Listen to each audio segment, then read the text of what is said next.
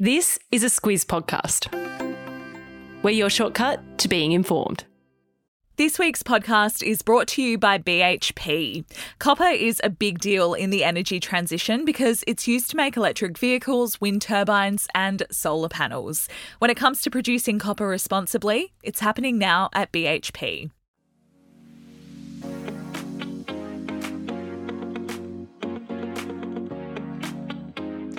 Saturday Squiz is your shortcut to being informed weekend style. I'm Kate Watson. And I'm Claire Kimball. Claire, today we've got superannuation, a love tap, a year on from Russia's invasion of Ukraine, stone fruit on the barbecue. It's the whole spectrum. It covers a fair few topics. So superannuation is, of course, a complicated one. So we've got the light and shade, I reckon. Yeah, that's true. We've got that as far as talking about news. As I said, a bit about that war and a year on from that. And coming up next week, lots of sport. So we'll get into that too. Let's do it. Most clicked link out of the Squiz Today email, Claire, this week was emphatic. Maybe our most clicked link ever. Yeah, I reckon it could be the most clicked link in the Squiz Today newsletter. That happened on Tuesday. It was the clip of the Prince and Princess of Wales at the BAFTA Awards in London. That's Kate and William, of course. Of course. And it was a shot of her giving him a love tap. Which I've just got to, I guess, explain what that is, and we'll go into why we find these stories difficult to talk about on the podcast. Love tap is an affectionate tap. A little touch on the bum. Is it always on the bum? I reckon. Okay, all right. Well, there you go. From the Squiz, it's always on the bum. What we sort of talk about in putting the podcast together is that this stuff's really hard to talk about in the podcast. Yeah, so it's one of those examples from ours and how we come to put together what we do each day. This one absolutely went off in the newsletter. 5,000 people checked that one out. Didn't even mention it on the podcast. It's too hard to explain. It's a visual thing. It's a visual thing. Yeah, and look, it's hard for Alice and I in the Squiz Today to talk about visual stuff successfully, so we kind of just pocket that and move along. So podcast quizzes, it's just a really good reason to get signed up to the newsletter right now. So the reason we're talking about this is for you to promote the newsletter. Oh, it's fair enough, I reckon. If you want to sign up to the Squiz Today newsletter, basically what we've said is that there's different stuff in there. It's not just what's in the podcast. Nicely done. Nicely done. For those who didn't see it, as you said, they were at the BAFTAs. Whether it was deliberate, whether it was accidental, who knows? But public displays of affection from the royals is always headline news, basically. So this was no different. Claire, the biggest story of the week was less clickbaity, I would say. It was about comments the Albanese government have made this week about potential changes to superannuation. Bit of a hard-going topic, perhaps, but something that obviously we're all involved in. It's definitely a bit hard-going. I'm guilty of wincing a bit when these stories rise to the top because you have to stop and digest the information. It can seem impenetrable, including to us who are in the news all the time. But once you do that, you're away. And superannuation, of course, is really important to all of our financial futures. So it's good to be literate in it. It is. So from what the Squiz has told me, what happened this week is essentially about two things: possibly removing or reducing tax concessions for wealthy people when they invest in super. In total, that costs the federal budget $56 billion a year. It is a lot of money, and Treasurer Jim Chalmers has said that with our national finances so squeezed at the moment, it's not necessarily the best use of taxpayer dollars. That's what he said this week. The second thing is maybe, and this is maybe, capping the amount you can accumulate in your superannuation account. I heard on the radio someone say about $2 million, $3 million cap. Someone else said a $5 million cap. It's all a bit up in the air. Yeah, totally up in the air. It's a bit of a balloon that the government has floated to see what the reaction is. And again, that just comes down to the favourable tax treatment that superannuation investments receive. So again, just a question about the direction of government funds. You were giving me a window there to talk about balloons again, but I won't go there. You're an expert now. Yeah, I'm an expert now. Yeah. This is all political, of course, as everything is. Anthony Albanese promised at the election that he wouldn't touch the way superannuation works. You can hear the coalition rallying the troops for a fight on this one. Yeah, you sure can. Enough about superannuation for a Saturday, I reckon. Let's leave that one there. Kate, you were on parental leave this time last year when news broke that Russia had invaded Ukraine. I clearly remember with Larissa, we were both hustling to get it into the podcast in the morning because, of course, these events unfolded overnight. And, of course, a lot of big events from that part of the world unfold overnight. So, yeah, it was a real thing that has stuck in my memory. Yeah, I seem to always be on maternity leave when these things happen. When COVID happened, when the pandemic hit, I was on maternity leave. Of course, I was sort of nursing my newborn through all of that. I had the Squiz, Claire, to keep me in the loop. Another bit of shameless self-promotion there. I've gone back to this time last year and pulled out a line from our email at the time. It said, Russia is attacking Ukraine from the north, south and east by land, air and sea. It says it's targeting military installations and air bases, but there are reports of civilian casualties as thousands flee to neighbouring countries. It's chilling stuff. Yeah, and that was just 12 hours into it. So, yeah, it was really shocking. And, of course, there was a few weeks build up too, but it was still in everyone's thinking a leap to think that Russian President Vladimir Putin would actually invade Ukraine. There was one name, though, that we learned very quickly. That was Volodymyr Zelensky. Since then, we've seen the work that he's done to keep Ukraine at the top of the news and at the top of world leaders' concerns, and his efforts have just been incredible. Yeah, sustaining that across the year is quite something, and onwards, I'm sure. Of course, we had that Biden visit this week, so his work in that regard continues. One thing that struck me in reading about it this week is that it's kind of easy for us, particularly here in Australia, particularly living in the West, to think it's Russia against the world. It's actually not the case. As it stands, 140 of the 192 members of the United Nations, so a member being a country, have voted to condemn Russia for the invasion. That's not the whole world. No, it's certainly not. And this week we talked a bit more about Russia and China's close relationship. Of course, we spoke quite a bit last year about their no limits relationship that they signed. China's a significant friend to have. It's the world's second largest economy. It's not afraid of upsetting the world order, including the world's biggest economy, the United States. China, the US. We won't do that again. No. There's, of course, a lot we could say about that. Let's talk a bit more, though, about those 45 to 50 nations that aren't condemning Russia.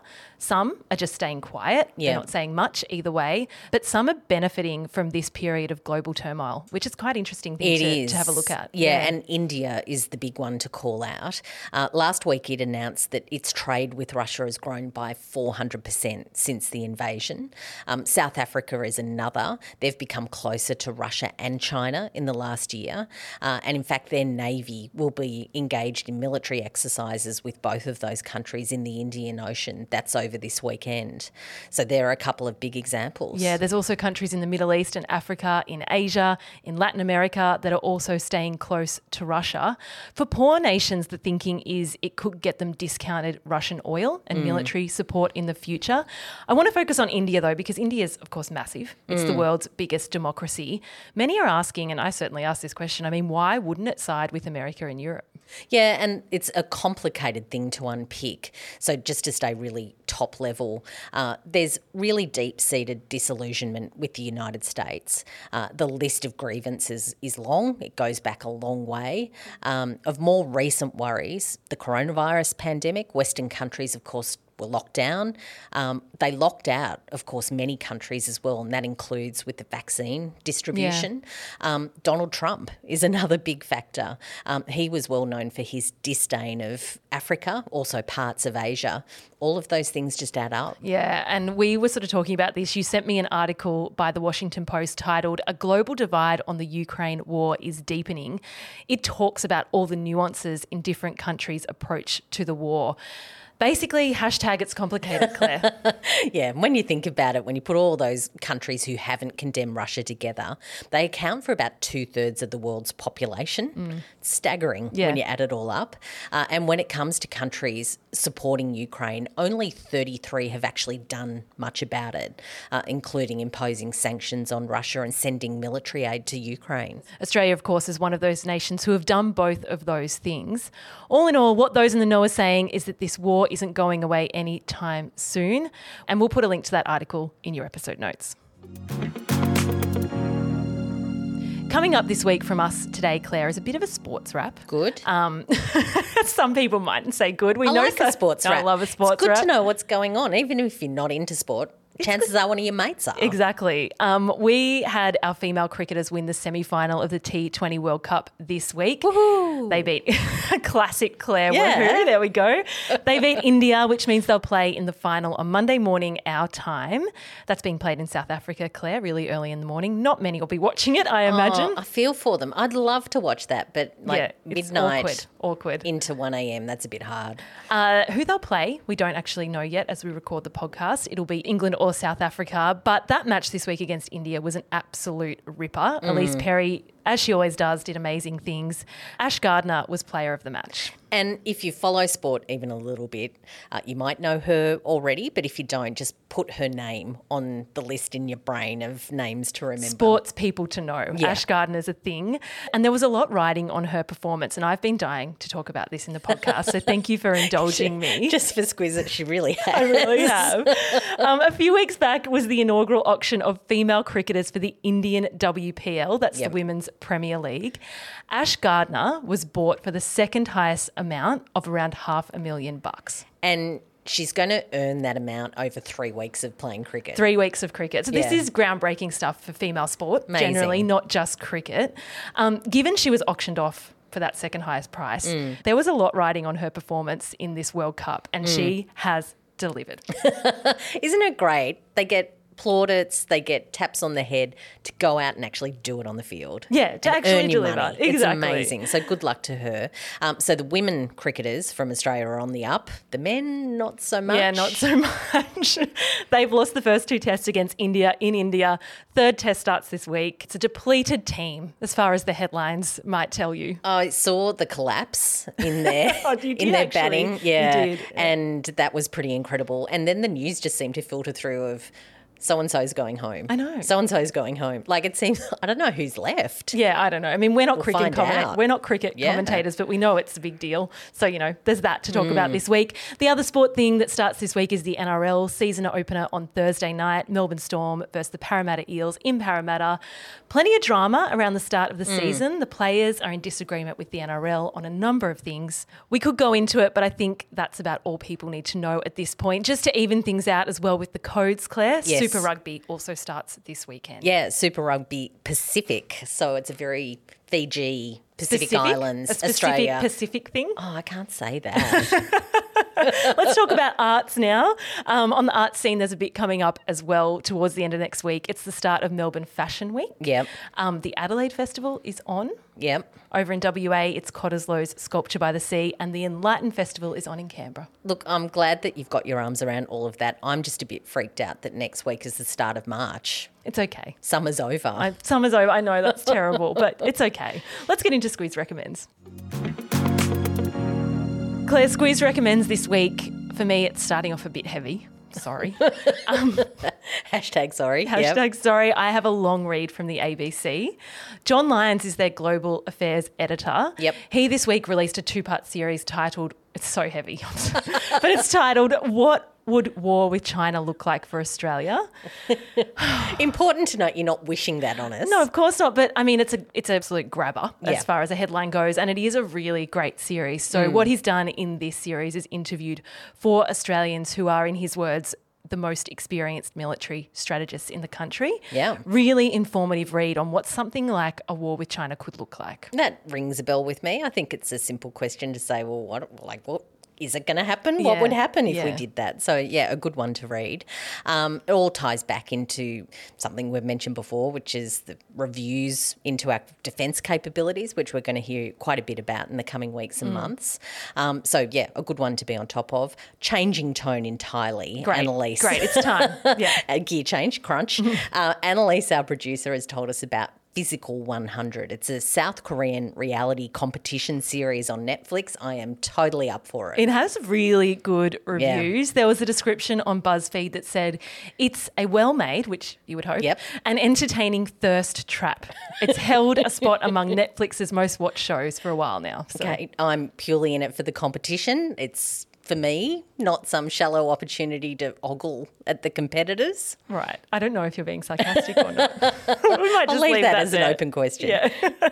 The other thing, as we were pulling together recommends this week that we got talking about was how good a barbecue is. I was a bit shocked that we had to be reminded of this because I barbecue pretty much every night. Everything. Pretty much every night. It's meat and veg, meat and salad done on the barbecue. But apparently not for everyone. So just a reminder. And look, Annalise is right. Barbecues are awesome. They are. So there's a salad recommendation. And the trick to it is that you put the nectarines on the barbecue and grill them a little bit. Delicious. Which sounds delicious. And stone fruit any which way, I'm there for it. It's burrata as well. So it's burrata as well. Win-win-win. Definitely a good recipe to get into. As always, links to all of this are in your episode notes, and a link to those recipes is always in the Saturday Squiz email as well. Let's talk about news out of Squiz HQ now. Squiz Press Kate. So that's our opportunity to tell you about the things that's happening at Squiz HQ. Top of mind for me is we've had a few team moves. So we're pretty much like every other workplace in Australia. I think we're juggling remote workers and making sure that we can work collaboratively as a team. Yeah, so Annalise has moved, which is very Annalise heavy. I know. Hi, Annalise. Moved from Sydney to Adelaide. Alice, who people know from the Squiz Today podcast, is in Adelaide. Most of our kids team, so our Squiz Kids team, is in Brizzy, the Gold Coast. Ellen, who works with me in the commercial team, is in Canberra. Claire, you've got a new starter in Melbourne. So we're really just missing Hobart, Darwin, Perth. Yeah. Anyway, then we'd be done. It's not necessarily a name. No, it's not. It's not. But look, and we'll introduce you to Alex in the coming weeks, coming from Melbourne. So, yeah, looking forward to that.